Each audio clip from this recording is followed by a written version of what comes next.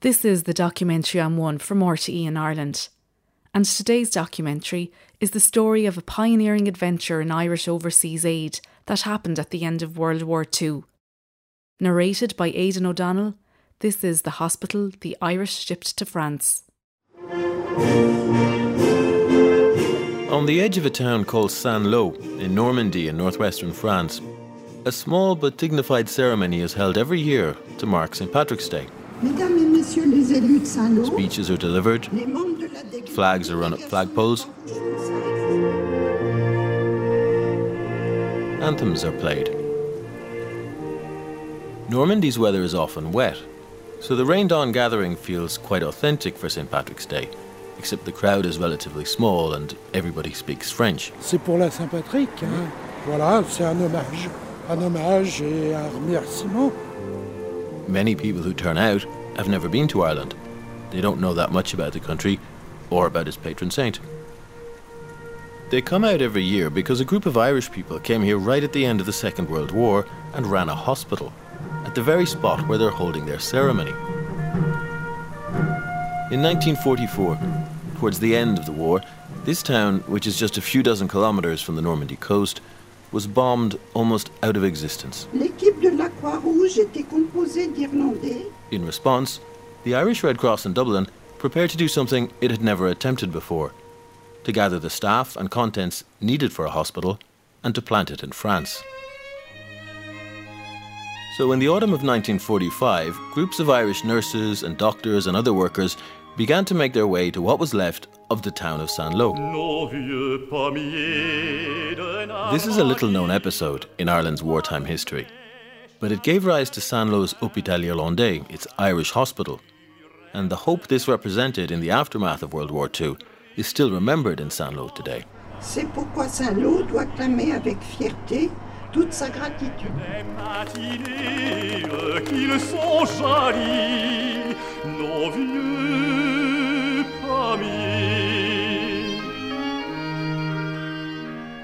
I'm Phyllis Gaffney, and I retired a couple of years ago from the French department in UCD, and I lectured in French for about 40 years. Phyllis Gaffney's father, the Dublin pathologist, Dr. Jim Gaffney, was one of the medical workers involved in the Irish hospital in Saint-Lô. He was born in 1913. Yes, he was just in his early 30s when he was in Saint-Lô. He had studied medicine. He was a Trinity graduate and had worked in Cambridgeshire for a number of years. So I think he was seconded to go to Saint-Lô. He was recruited in the autumn of 44.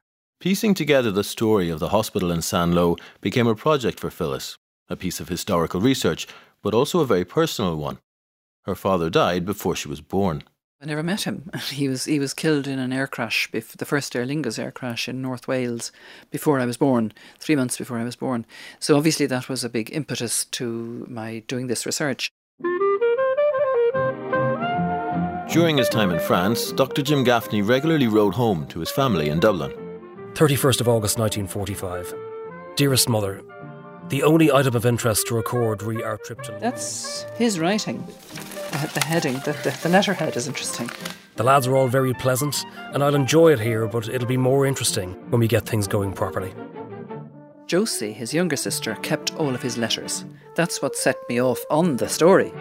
I'll just say before I stop here that there is literally nothing for us to do just now, nor won't be for some time. So we're trying to get in on the language as far as we can.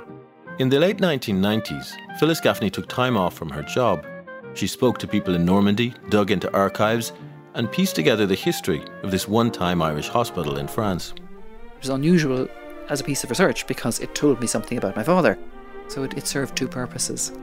Jim Gaffney was just one worker in a group of around 60 Irish people who set up and ran the Irish hospital over a period of about a year and a half at the end of the Second World War. They were doctors and nurses and general hospital staff from around 20 different counties.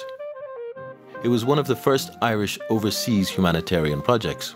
Unlike some of the other staff in the Saint-Lô hospital, he had lived abroad. Many of them had never been abroad before, and it was an adventure for them. Cheerio for now. When writing, the Irish Red Cross Hospital, Saint-Lô, France, will get us all right. Affectionately yours, Jim.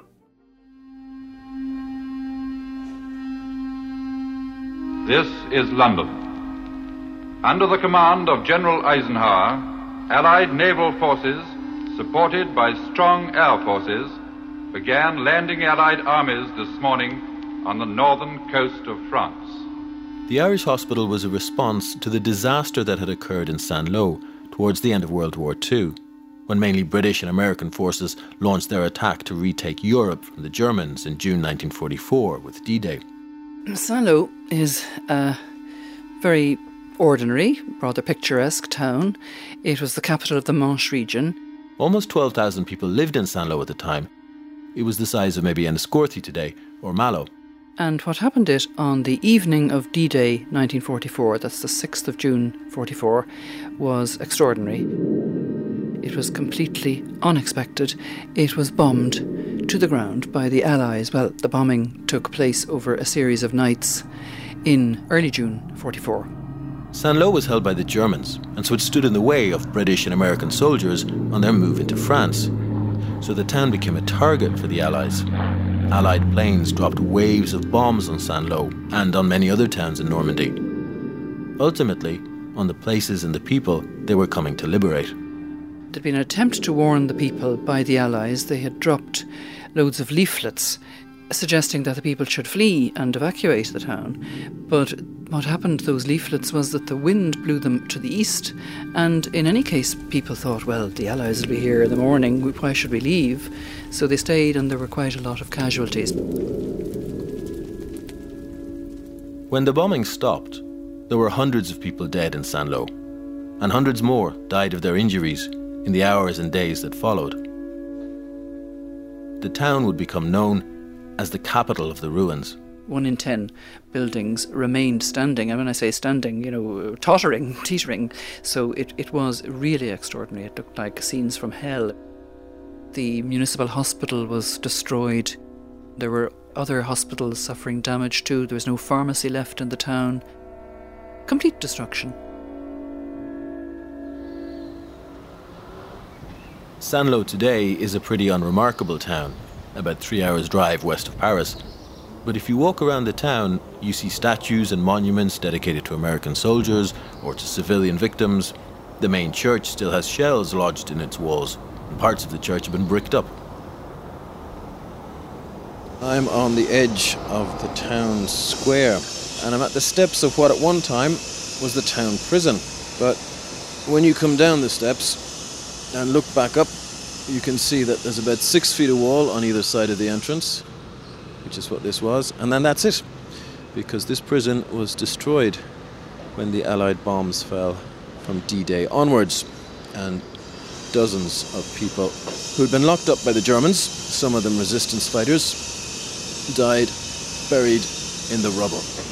And so this fragment, this little part of the prison, has stood here since as a memorial.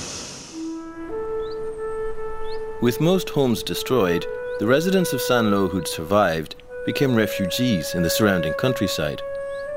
There was no shelter and little infrastructure.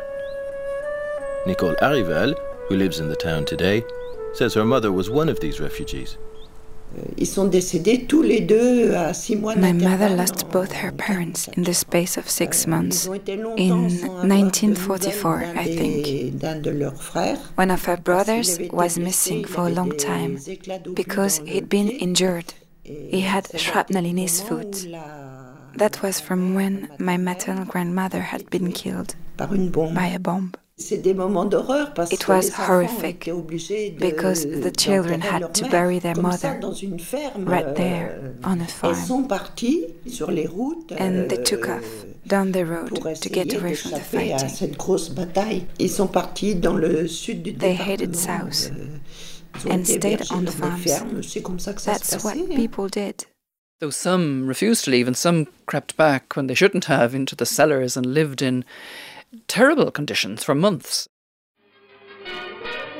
Ireland at this time, with the war entering its final year, was still talking about World War II as the emergency. Ireland had stayed neutral through the fighting, but it was still affected by the war. With swinging stride, men and women of the Irish Red Cross march in procession before Mr. De Valera in Dublin.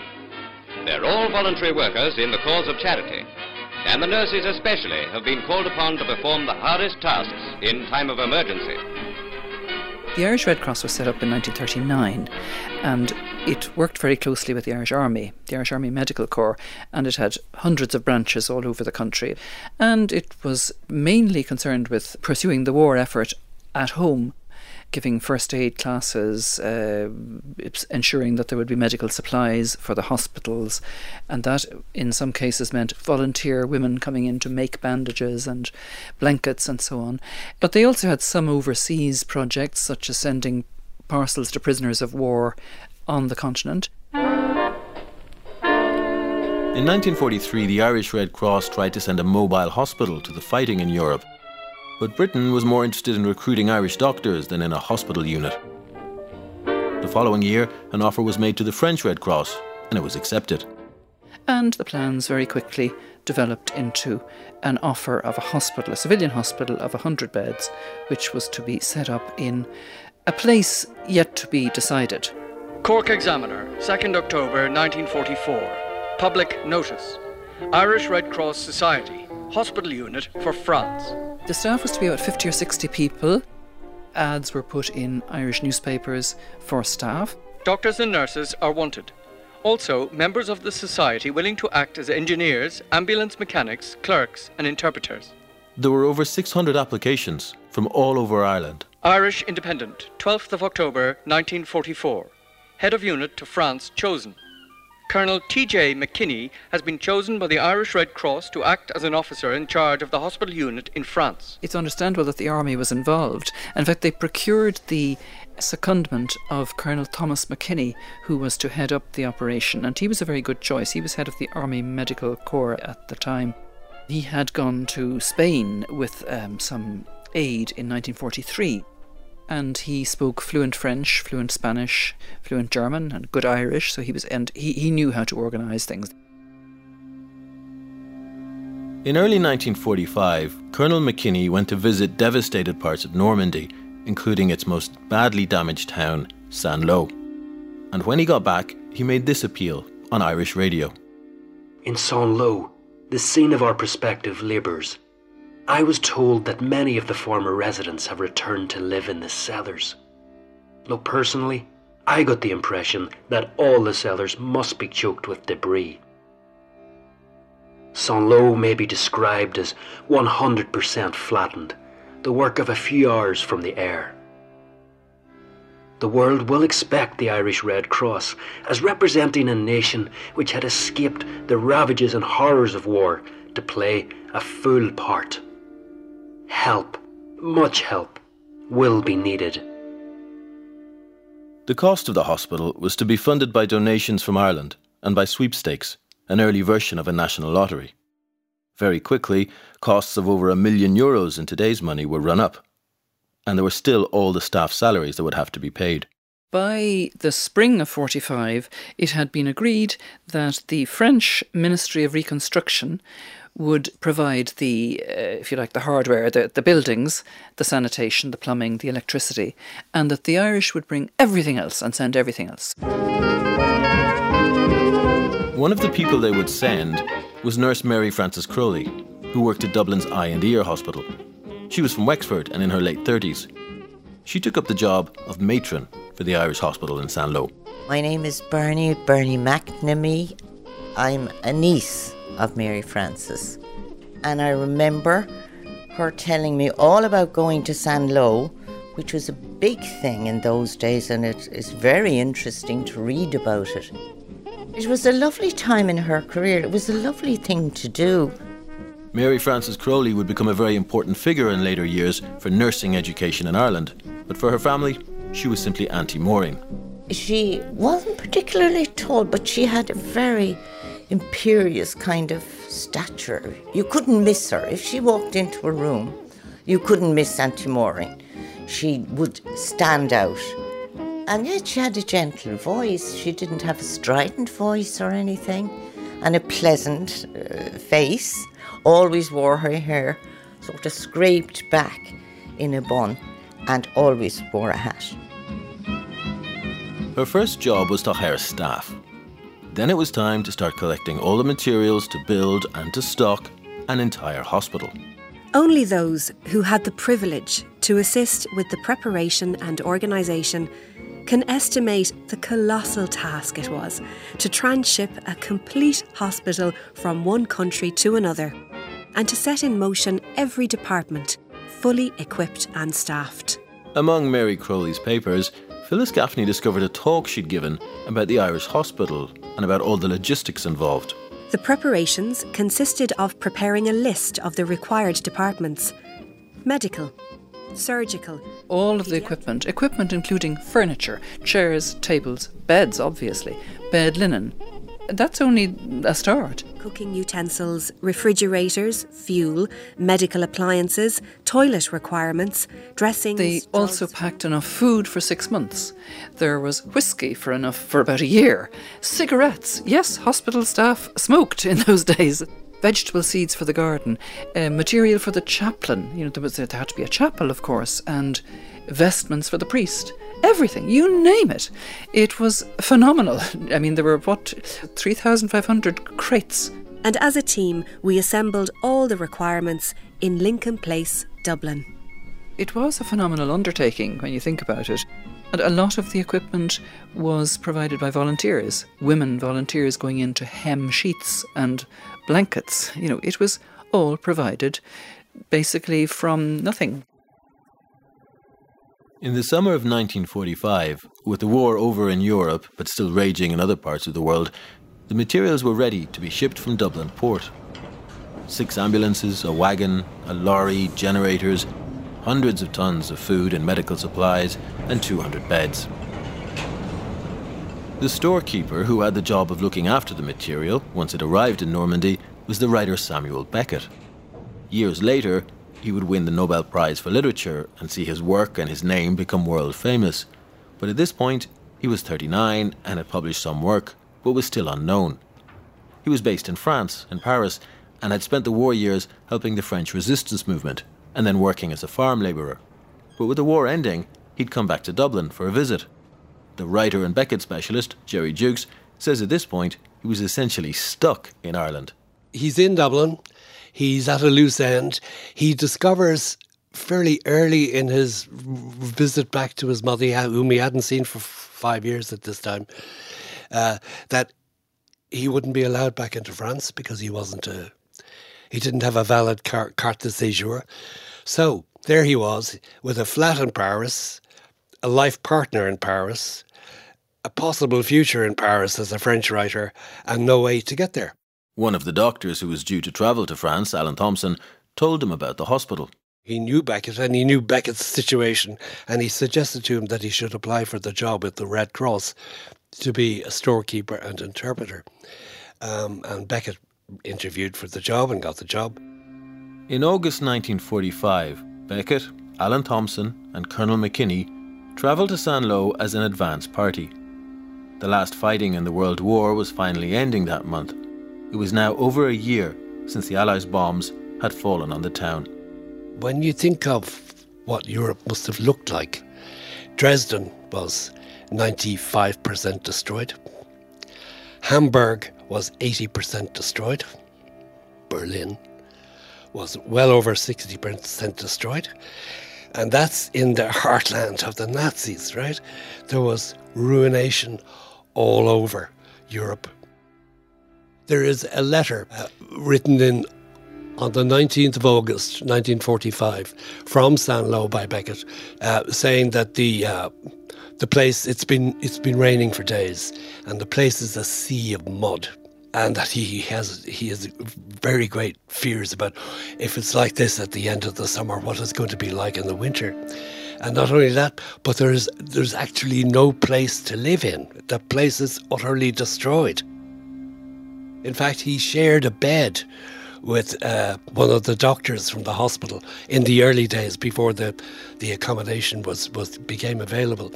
He shared a bed in a room with a man in another bed, and they had a bucket in which to wash.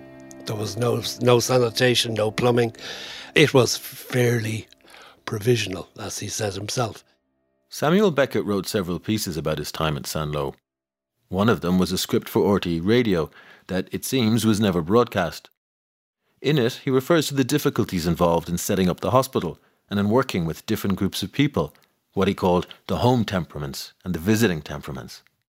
I suspect that our pains were those inherent in the simple and necessary and yet so unattainable proposition that their way of being we was not our way, and that our way of being they was not their way. It is only fair to say that many of us had never been abroad before. And of course, they got more than they bargained for, because not only was he a superb interpreter from French, but he also had passable German, so that he was able to liaise with the German prisoners of war who were used in the building of the hospital itself. A few weeks later, more doctors arrived to join the advanced party. These included Phyllis Gaffney's father, Jim Gaffney. Shortly after, he rode home to his sister Maureen. He said that when they arrived in Saint-Lô, it took almost an hour to find the hospital. One street of ruins looks very much like another. There are acres of empty spaces, that is, the rubble piled up 10 to 20 feet. Many of the streets can be traversed only on foot by stepping from one pile of bricks to another. Many cellars still lie under the debris, and demolition work goes on slowly but surely. Digging the other day, they found the body of one of the local bakers and 2 of his assistants. We saw the post office, which is gutted. You can see the sky through the empty windows and roof. It would have been about the size of Mountjoy Police Station. By now, progress had been made on the wooden huts that were going to make up the hospital buildings. There are 10 white huts, quite large, made of wood, lined with asbestos, and bright with many windows and electric lighting. Our clothes are thrown on a chair beside the bed or over one of the low-cross ties under the ceiling. The 8 of us sleep, eat, write and read in this hut, which is the only complete one. The others are being wired or otherwise finished. Can you tell us where we are? Est-ce que vous pouvez me dire où on se trouve là? The layout of the Irish hospital in Saint-Lô is still clear today for Pierre Lebeau. He has a special connection to the hospital. He was born there not long after the Irish arrived and also had family members looked after in it. On se trouve exactement sur les terrains. We're standing right on the ground where the Irish hospital was constructed. Il reste plus ici que There's nothing left except a single hut, which was part of the Irish hospital. Oui, il y avait tout ce terrain. There was all of this land, which slopes down. Because it was on a slope, it was built slightly terraced. And the buildings were all connected by covered corridors, which let you move from one department to another, from maternity to radiology, or to the operating theatre, for example. The Irish staff continued to arrive in batches, and in September 1945, an outpatients department opened for people in Saint-Lô. People would start queuing at 6:30 in the morning to be seen. There were lots of accidents, unexploded mines, crumbling masonry, people being injured in that kind of way. There were loads of diseased men who had come back from labour camps and from the war with continuing medical problems. The matron, Mary Frances Crowley, remembered that the hospital served a much wider area than just the town. The ambulance service served the whole Normandy area and did invaluable work at a time of great need, always ready to go to the scene of an accident or to an isolated home to bring the patients in. By October, there was an X-ray service in place, as well as Jim Gaffney's pathology lab. He set up a pathology lab in one of the huts, and when I say set up, it was rigged up. Recycling was before it was invented. So in his lab, it was agreed that it would service the whole area. So it wasn't just the samples from the patients, it was any pathology work that needed to be done in a radius of, I don't know how many miles around Saint-Lô. That's the Irish Times photo of Beckett, always with his hand in his pocket, you know him. That's my dad. They're German prisoners of war. This is Colonel McKinney. That's Tommy Dunn. Beckett drove regularly to the ports to collect supplies and Irish workers who were arriving. He also went to Paris, where on one occasion he showed Jim Gaffney the sights. Sam took me into Notre Dame, which was magnificent. There is a nice anecdote about Beckett and Tommy Dunn, his assistant. But he pounced on a little rosary beads, which was on a stall in Notre Dame, to bring back as a little present. Beckett saw a shelf of souvenirs on sale and he bought a rosary beads to give to Tommy Dunn, which my father noted and thought he was a very nice man. It was very thoughtful of him.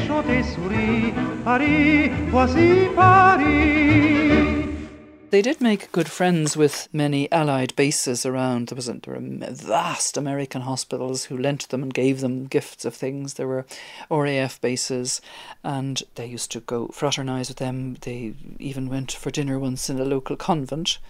Beckett didn't think that convents were such nice places. He'd never known convents could be such nice places. They were given a 7-course meal by the nuns. And showers. That was the time when they'd no showers. No sanitation for months. Sanitation coincided with the arrival of the first female staff. In November 1945, more nurses arrived. A radiographer, an obstetrician gynecologist. By December, the outpatients department had seen over 1,000 people. The wooden huts that made up the hospital were now ready, and the wards finally opened for inpatients. There were now 6 doctors, 10 nurses, and 9 general staff, who had all travelled from Ireland. Mary Crowley, who was the matron of the hospital and had been recruited very early on, was waiting to be called. She turned up, she travelled and arrived on Christmas Eve in 1945. Beckett met her and drove her very fast through the snow in order to make midnight mass in the ruined cathedral.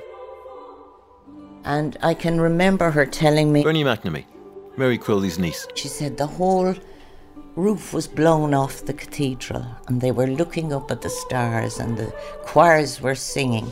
And she said it was absolutely magical.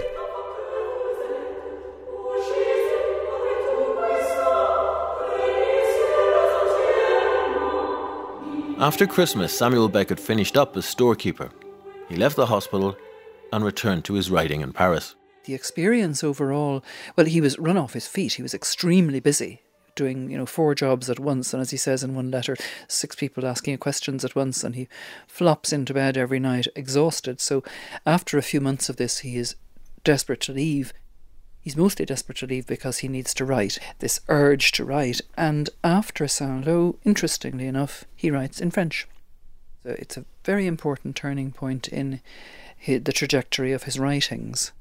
No matter where you scratch at that period of 5 to 6 months in France with the Irish Red Cross, you come up with connections that reach right through the work. By early 1946, Matron Mary Crowley had a fully operational hospital. In the surgical unit, there were 26 surgical beds.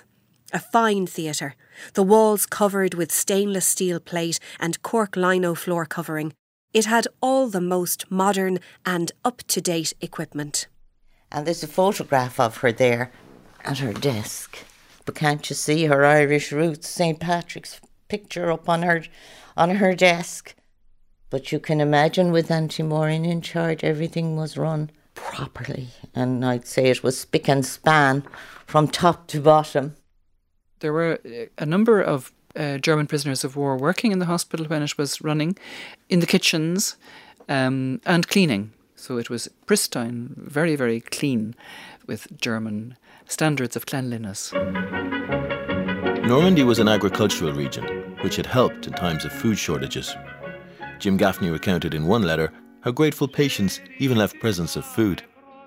On market day, a lady came with her son to Darley's outpatient department. Said she had a chicken for him in her basket. She had some shopping to do, would leave the basket there and call for it later. An hour later, Arthur was surprised to find a live chicken jumping around the pharmacy.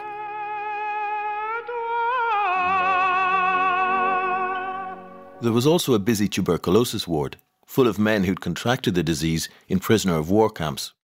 And the Irish hospital dispensed the new drug penicillin and told its ambulance drivers to carry guns in case anyone tried to steal it and sell it on the black market for hundreds of times its normal price. Penicillin was very significant. It was absolutely not available. Pretty well unavailable for civilians. It was there for wounded soldiers. Anyway, it was a new drug. It was a wonder drug.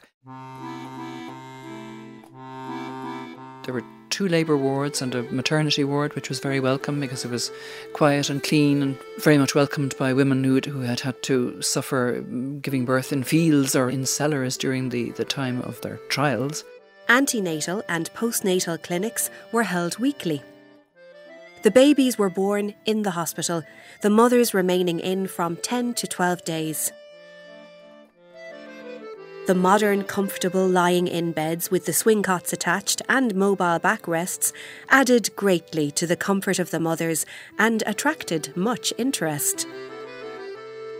The first baby was born in the hospital in January 1946 and was named Patrick Noel. Many others followed, some called Patrick or Michel Patrick, and others were named after Irish doctors there. One unmarried young woman walked 10 miles to the hospital, heavily pregnant, after her mother and her employers wouldn't have her give birth in their homes.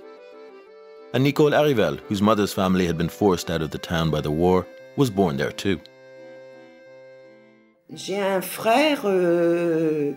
have a brother I never knew because he died when he was 9 days old. He was born in 1944.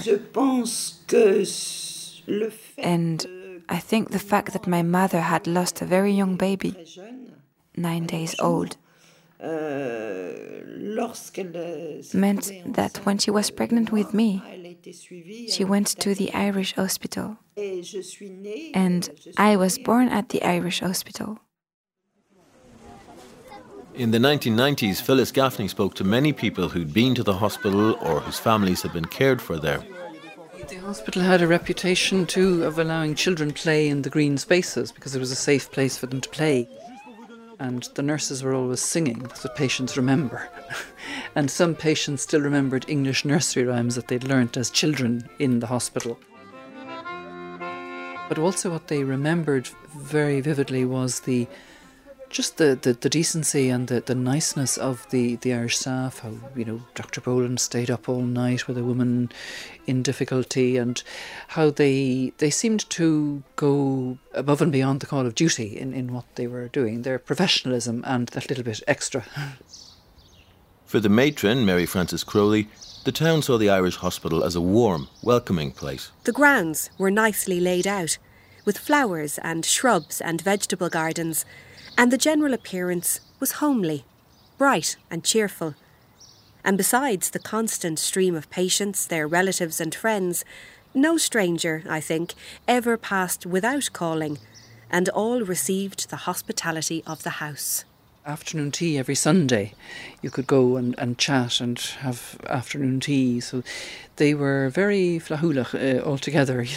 There was it had a reputation for being a very warm, hospitable place.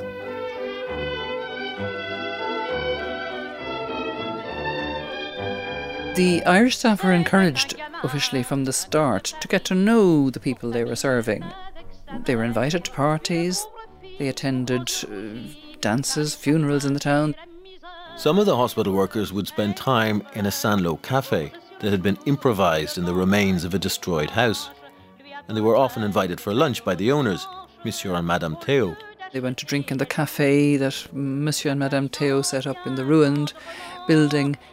They went to race meetings. The hospital became a centre for parties. The Irish knew how to enjoy themselves. There was plenty of whiskey at the hospital, but there was also plenty of Calvados and wine and cider. Jim Gaffney reported in a letter home that dancing had restarted in the town, in part thanks to the hospital. The local people brought to dances at the hospital are easy to entertain, as would anyone be who hadn't been to a dance for 6 or 7 years, or been allowed to. And that a record player had been tracked down for St. Patrick's Day, and that 80 people had turned up to dance. Some of the nurses and ourselves sang some Irish songs, which interested our visitors very much. At this stage, the hospital was operating at full capacity, so it was time for an official opening in April 1946, just 8 months after the first workers had arrived. We're looking at a poster, and this is genuine, this was among my father's things, a poster advertising the official opening of the Irish Hospital. So, Ville de Saint-Lô, dimanche 7 avril 1946. Irish Press. When the Irish Hospital at Saint-Lô, France was formally opened, the townspeople spanned the streets with garlands interspersed with the Irish flag and gave the Irish party who went out for the occasion an enthusiastic reception. The ceremonies opened with a special mass celebrated at 9:30 a.m. There was an official luncheon at 12:30, and then the French and Irish parties were driven through the decorated town to the War Memorial, also decked with the flags of both nations.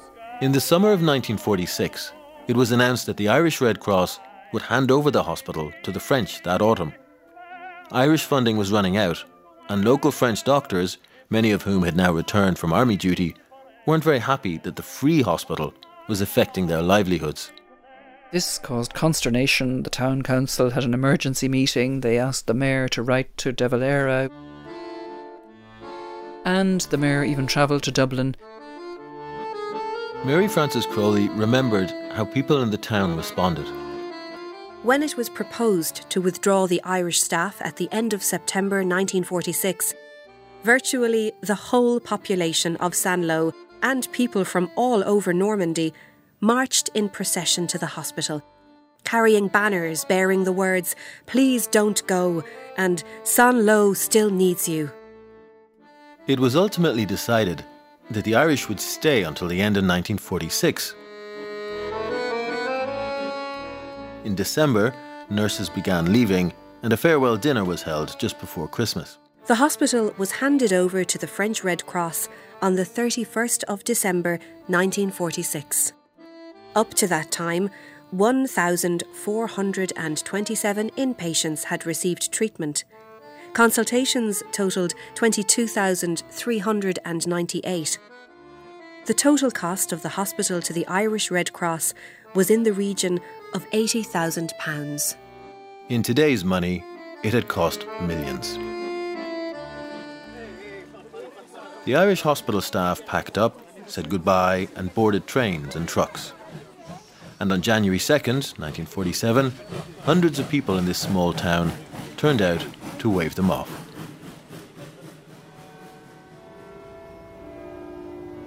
Over the next 2 decades, the town of Saint-Lô was gradually rebuilt. Families were housed in prefabs, reconstruction began. People gradually forgot that at one point after the 1944 bombing, it had been suggested that the town simply be abandoned for good. And after the Irish left, the town's hospital continued to function.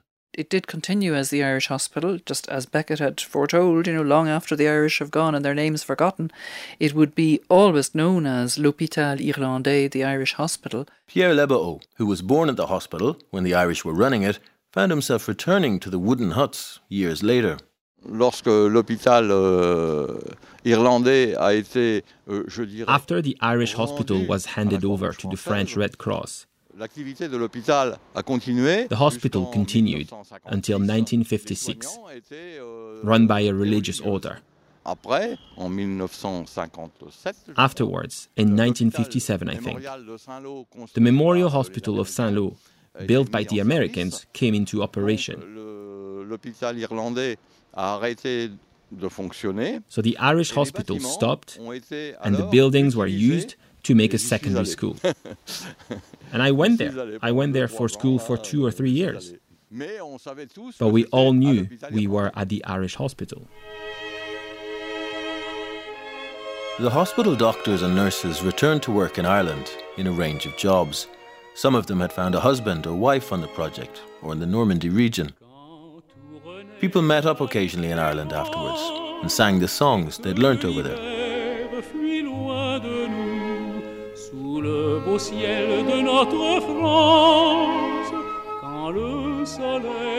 The matron of the Irish hospital, Mary Frances Crowley, went on to become an important figure for nursing education in Ireland. But she kept in touch with some of the German prisoners of war who'd worked in the hospital. Her niece, Bernie McNamee, still has a present that Mary Crowley received from a prisoner who'd returned to Germany and worked in the coal mines. From William Otto, prisoner of war, 1944-47, to Miss Crowley, matron, Irish Red Cross Hospital. First coal mined on his return to Germany. Mary Frances Crowley died in 1990, not that long before Phyllis Gaffney began her research into the hospital. On his return, Jim Gaffney continued his medical career in Dublin and got married and had a family, but then died very young. He went on to be a lecturer in Trinity, and he was then killed in January 52. He was coming back from a conference in Cambridge where he had read a paper on leprosy, I think. He was travelling home on an Aer Lingus plane to St. Kevin. It took off from London on a Thursday evening, headed for Dublin. But it hit bad weather over North Wales and crashed into a mountain. It was the first fatal Aer Lingus crash. All 20 passengers and 3 crew members were killed.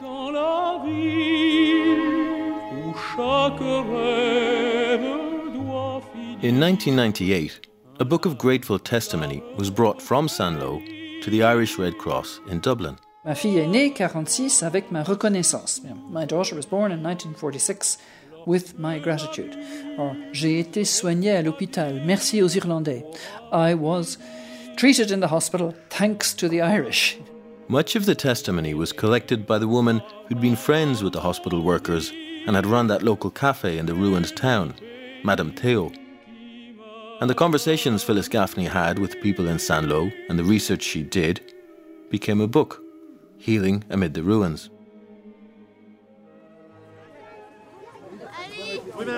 The town's attachment to its historical Irish hospital doesn't seem to be weakening.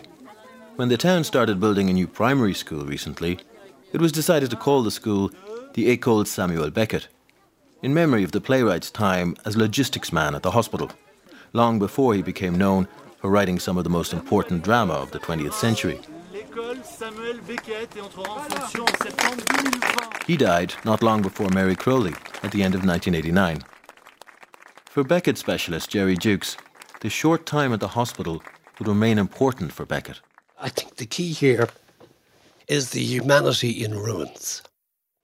I think it was very excited, buoyed up, sustained by the thought that a place of devastation, which had been bombed almost out of existence by the Allies, friendly fire, if you like, that Irish people, his compatriots, came bearing the gifts of a hospital and penicillin and medical expertise and just general helpfulness, and that they were obliged to do that.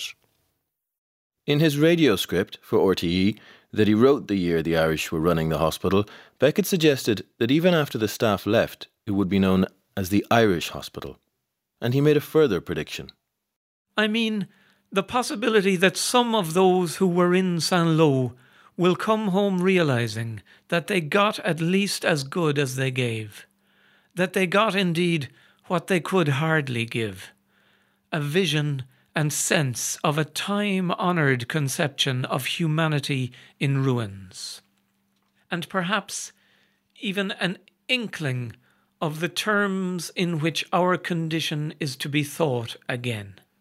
These will have been in France. Close to 200 children were born in the Irish hospital in 1946. Today they make up an official group and occasionally meet up. And some of these children of 1946 turn out every year when the town marks St. Patrick's Day, in front of a monument that now stands at the hospital site. We all have people in our families who were helped, or friends who were helped, not just medically, but also emotionally and psychologically, because there were all sorts of suffering that had to be looked after or eased. So I think it's important that we remember. Today, Irish humanitarian workers are in many difficult places around the world. The legacy, in a way, of that early hospital in a field of French mud. People from outside coming with this vote of confidence that Saint-Lô had a future. The fact that other people from outside saw that this help was needed, and it came. Je souhaite toujours quand même que ça I do continue, want this que to la continue, mémoire reste. this memory. Les Irlandais ont fait The Irish did a lot for Saint-Lô. Et en particulier pour nous. And in particular for us, the children of 1946. Plus toutes nos familles. And all our families who were looked after here for almost 10 years in the same place. Il y a une marque. It was an important place in our lives, and it's marked us. On n'oubliera jamais. We will never forget what the Irish did for us.